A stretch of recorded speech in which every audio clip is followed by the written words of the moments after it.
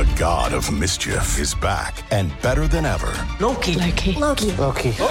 Wow, great to see you again. Critics agree Loki Season 2 is marvelous. Great. And it's finally here. How much do you know? Let's assume I don't know much. A mind-bending adventure. Spectacularly cinematic. I've been waiting for a moment like this. It surpasses all expectations. A little over the top, don't you think? I thought it was spot on. Loki Season 2. Now streaming only on Disney+. You are listening to Habsent Minded, brought to you by HabsEyesOnThePrize.com.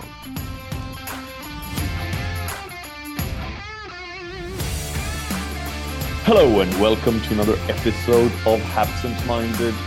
It is me, Patrick Bexel. It is the best Sunday of the year. It's Ronde van Vlaanderen Sunday, and most of you know that I'm a cycling aficionado. So this is one of the best races, and the second best race, or maybe the tied first race, is next week with Paris-Roubaix. It's also one of the best Sundays of the year because I'm joined by my good friend Thomas Roost from Central Scouting. And Thomas, it's good to see you. Thank you for joining me. Thank you for inviting me for this talk. I'm excited. I'm sure we'll get a few more talks before the draft comes up in June, it's June or July. Yeah. And today we're talking about one of the prospects that are on the rise in more or less all rankings on the board. And it's David Reinbacher from Kloten in the NLA. And the NLA, for people that don't know, is the National League A in Switzerland. Even if he's Austrian, he plays in Switzerland. First and foremost, Thomas, what can you give us as a general idea about David Reinbacher? Well, he's a pretty well-rounded defenseman. He has pretty good size, long stick, but his calling card, maybe his main strength is his composure and his low stress level. He's never in stress. And he has great patience also. This is maybe his best, what I can tell you about him. But all the other things who are mainly strengths and not a lot of weaknesses, all the other things are on a good level, but maybe not on a high-end level. For example, he's pretty good in defending attackers off the rush and also not shy to play the body. I like very much his stick work without the puck. He has decent speed, but not high-end speed. And mobility, agility is also good, but not great. And passing is decent. Skills are decent. When he has the puck, he tends to shoot the puck. And his shots are mainly on the net. And this is a very important quality of a defenseman in modern hockey, to bring the pucks to the net. And he is pretty good in this. Indeed, he is. And it's one thing that stands out, really, getting those pucks through and on the net for rebounds. And I think that's one of the goals, at least, that has been that way, or points that has been in that way in the playoffs as well, right? Yes, absolutely. Yeah, that's true. So I think, what did I notice? What is maybe not so good? Sometimes he watches a little bit too much the puck and not the forwards or the opponents. Sometimes he has to definitely improve. If I talk NHL, his work along the walls and in the corners, but he's not really weak there. But he's okay, and then still room to improve in this aspect. Overall, an interesting prospect who does a lot of things well. There is not really one instrument, one tool who is maybe high end or very, very well. Maybe except his composure. You mentioned the fact that he's maybe puck watching a little bit, or calm, exudes a calm presence. And I've also seen a little bit of it, and sometimes it always looks like he's uninterested. He takes it. He takes a position. That's his patience. That's his personality. And it looks sometimes exactly that he's not interested, but this is of course not true. It's just his personality, and of course he cares. But maybe there is a little bit critic in this sentence, and I could agree to this sometimes. If I'm talking about NHL level and about the speed of the game, he needs to improve maybe a little bit his urgency, his aggressiveness, his intensity, and his energy, put his energy level a bit up. This could be, but in most situations, his composure, his patience is an advantage. But in some other actions, it's a disadvantage. I'm thinking, and you have to tell me here, but we always hear this about the big ice in Europe, and I don't remember, because I think you have different ice sizes in Switzerland as well. Some are playing on NHL rinks, and some are playing on Olympic sized rinks. Yeah, and maybe that is because when I've seen it, the rink has looked wider, and then you don't want to get caught out of position, and maybe that's why he might look. He's playing it safe because he is really a defensive first defenseman, right? He was a defensive first defenseman, 110% until this season. In this season, he developed a second dimension in his game. He became a really good two-way defenseman. He added some offense to it, and his offense is also doesn't look spectacular. If he has the puck, he tries to shoot the puck to the net. He doesn't make fancy things. But this second dimension really he added to his game, and that's why he did move up in the rankings. I think for me before this season he was a second rounder, and throughout the season he did improve, and now for me he is a second half first rounder. But I know a lot of scouts, or some scouts, who have him 8 to 15. You mentioned the fact that Cloton was playing NLB last year and they earned promotion. What was it? Obviously, it was a defensive first defenseman because he was 17 at the time, playing in the pro league. But also, did that keep him under wraps a little bit? That people didn't realize what was going on there. Absolutely. Also, I think both of it. I definitely did watch him this season in the League B. And he definitely was a defense first. He tried to do just high percentage hockey all the time. And then, of course, if you judge him and you tell about second division Switzerland, there is a little bit doubt. How good is he? How can he translate this to higher level hockey? These were some question marks, and I can understand this. I also didn't really know how good he was, but he probably was not as good 1 year ago. I really think he did make a huge step this season. How much has Jeff Tomlinson been part of that development? It's very the coach of Cloton for people that don't know about it. Yes, he was the coach of Cloton and very successful actually. I don't know. This is always the big question: if a player succeeds or a player fails, what is the responsibility of the coach? Personally, I think the main responsibility and the main reason is always the player by himself. But Tomlinson is a so-called player's coach. At least on a personal level, he finds the way how to talk with people. Players like him, and I think in modern hockey, you need to be a player's coach. The young generation, they want to have reasons for what they have to do. They want to talk with their coach. Some coaches even are that progressive already that they tell, I learn from the players, not just the players learn from me. And I think he was some sort of such a coach, not a highly academic science coach with 10 laptops around the corner.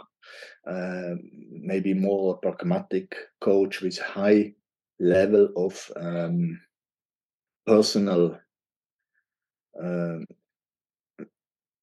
so-called social intelligence. You mentioned, or if we go through this year, that has been a revelation really for Reinbacher. The one blip, really, the negative blip, is the World Juniors.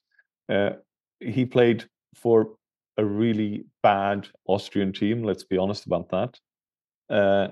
But how bad was he in regards to it? Because obviously for North American listeners, this is their time where they see a European prospect. This is very difficult for him because he really played in a team that was one level below all the others. And in such a situation to shine and to make an impression to the scouts, I think this is very, very tricky, very difficult. I wouldn't give too much on this, but you're right. This is the time when most watch him. On the other hand, in Cloten, there were tons of scouts this season who did come to a lot of games in Cloten and watch him in the Swiss league, in the national league, in our top league. So I don't think this affected too much. And I think you have to be very careful with judging him from the World Juniors. Why would you go to Cloten? Why wouldn't you go to see Cloten play Davos, with it's arguably one of the nicest hockey arenas in the world? In Davos. Yeah. That's true. Yeah, this is a cathedral. Yeah. We call it a cathedral. Yeah. It's really very nice, the architecture, the wood, it fits perfect to the mountain area. Yeah. And yeah. So this is also a place where, especially in the summer, sometimes we have an under-18 tournament there, and a lot of scouts from overseas even come there and then spend some nice days up in Davos. Yeah. There you have it, guys. It's a pilgrimage for all hockey players. You go to the Cathedral of Hockey in Davos. Exactly. But back to Reinbacher, he's an early birthday. He's born in October, so an early birthday for the draft, obviously. He's 6'2", about 190 pounds. One thing that I haven't really gotten an answer for when I watched, and I went done a read up on him from a few different sites and spoken to some of my colleagues, is how good of a hockey IQ has he? I think he has a good hockey IQ. As I told before, if I think about this, it's also not that you tell, wow, this is the best or top 5 in this draft year in terms of hockey IQ. But I think he has a good hockey IQ. And what I really like, and what I know also from off the ice, because he also makes an education off the ice, he is a keen learner, and he has a very good ability to learn. And the learning curve, if this is steep, and he showed this also in this season on the ice, this is an indication of a high hockey IQ, or at least of a high ability to learn. And if you have a high ability to learn, this is very, very important in my experience as a scout to try to find out about a prospect. So there are two things with this. First and foremost, and how do you see his development to have gone from an average defender, if we say it that way, to a very good defender? And the next step with this hockey IQ you mentioned and the keen learning on and off the ice, as you mentioned, how will that impact? What can you see him do next year? Well, what he will do next year, I don't know. I don't see him in the NHL next year. And I could imagine that whatever franchise will draft him, that they might leave him to develop maybe one more year in Cloten. But maybe they also tell, come over. You have to adapt to the North American style. I actually don't know. If you ask me what will be next year, I don't think he will play right away in the NHL. He is.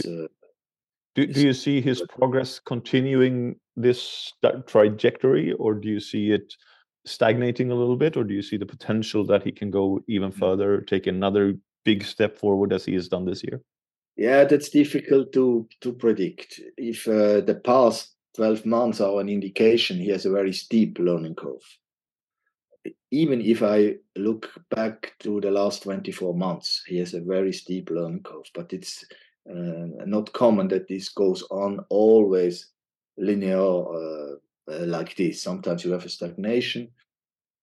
I could imagine, because he really was such an important defenseman. He was most of the time already the best defenseman in Cloton this season.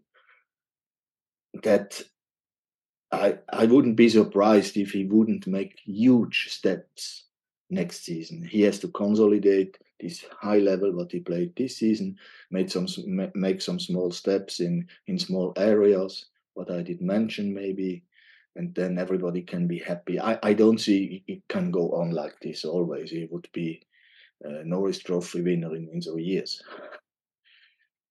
We know he signed an extension with Cloton in 2022.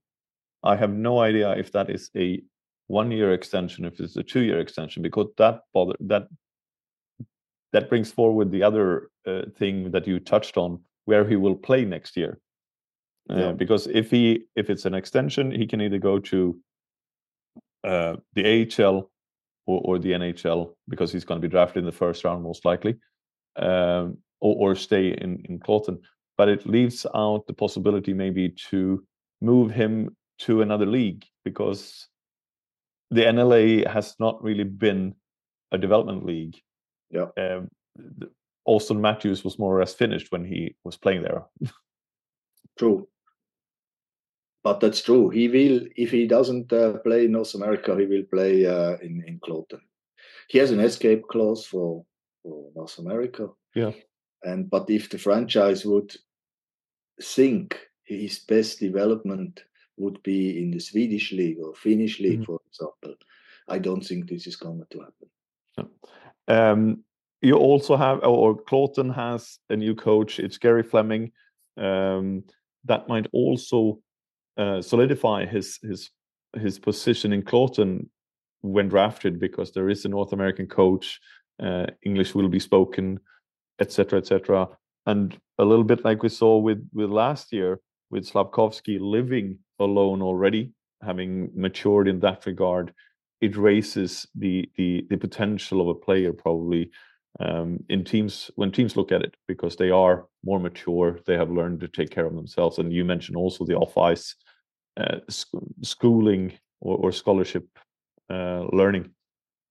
Definitely, yes. I also think this is can be a small advantage because of the English language. I don't know this coach, to be honest. I can't tell this will be good for Reinbacher or not good for Reinbacher. But let's hope for the good, and that he is a Canadian guy or North American guy. Definitely is not a disadvantage in terms of language, in terms of transmitting the culture and whatever he will expect when he moves overseas.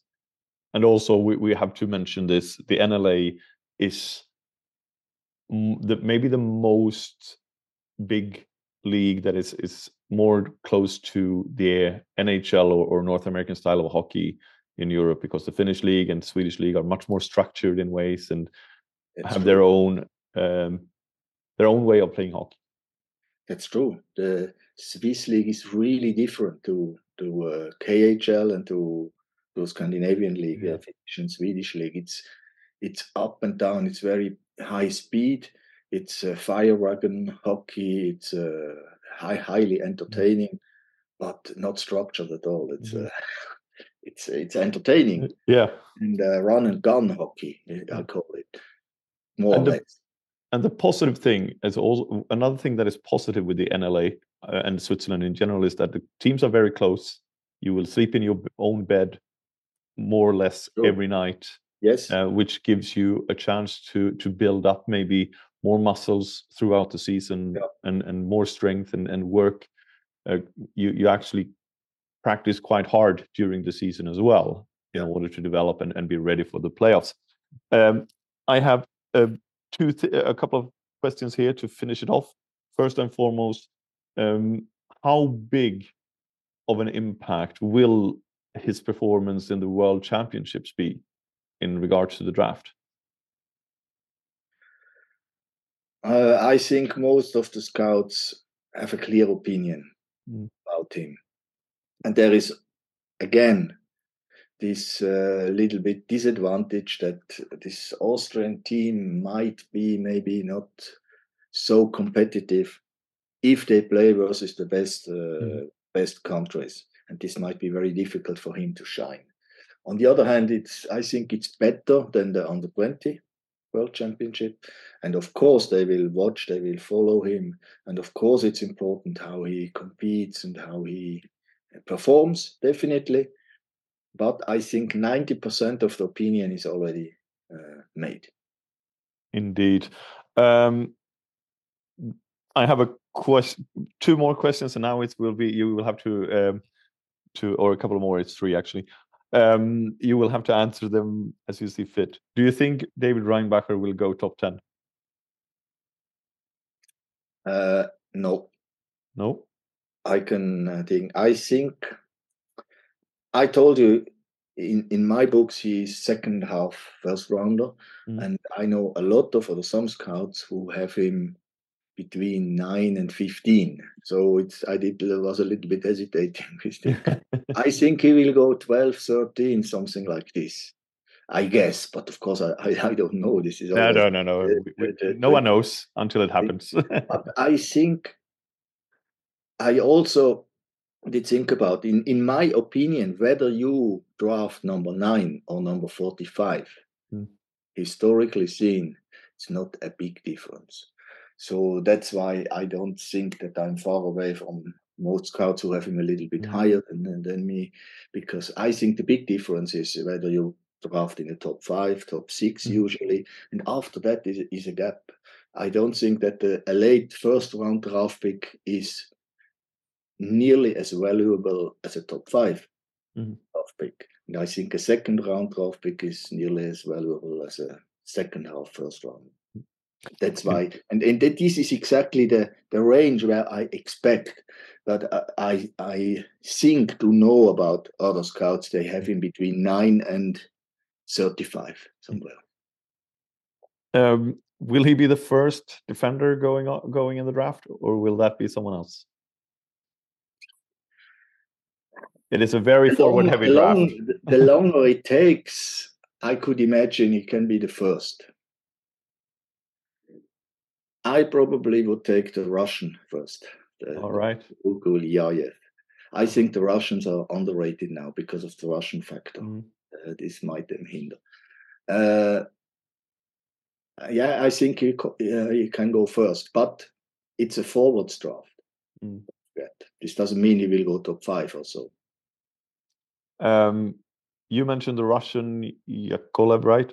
But also there is a Swedish defender that might not be a defender. It's Axel Sandin Pellikka. If you choose between Pellikka, which has a very high ceiling, but maybe a little bit lower roof or floor. I would take Reinbacher.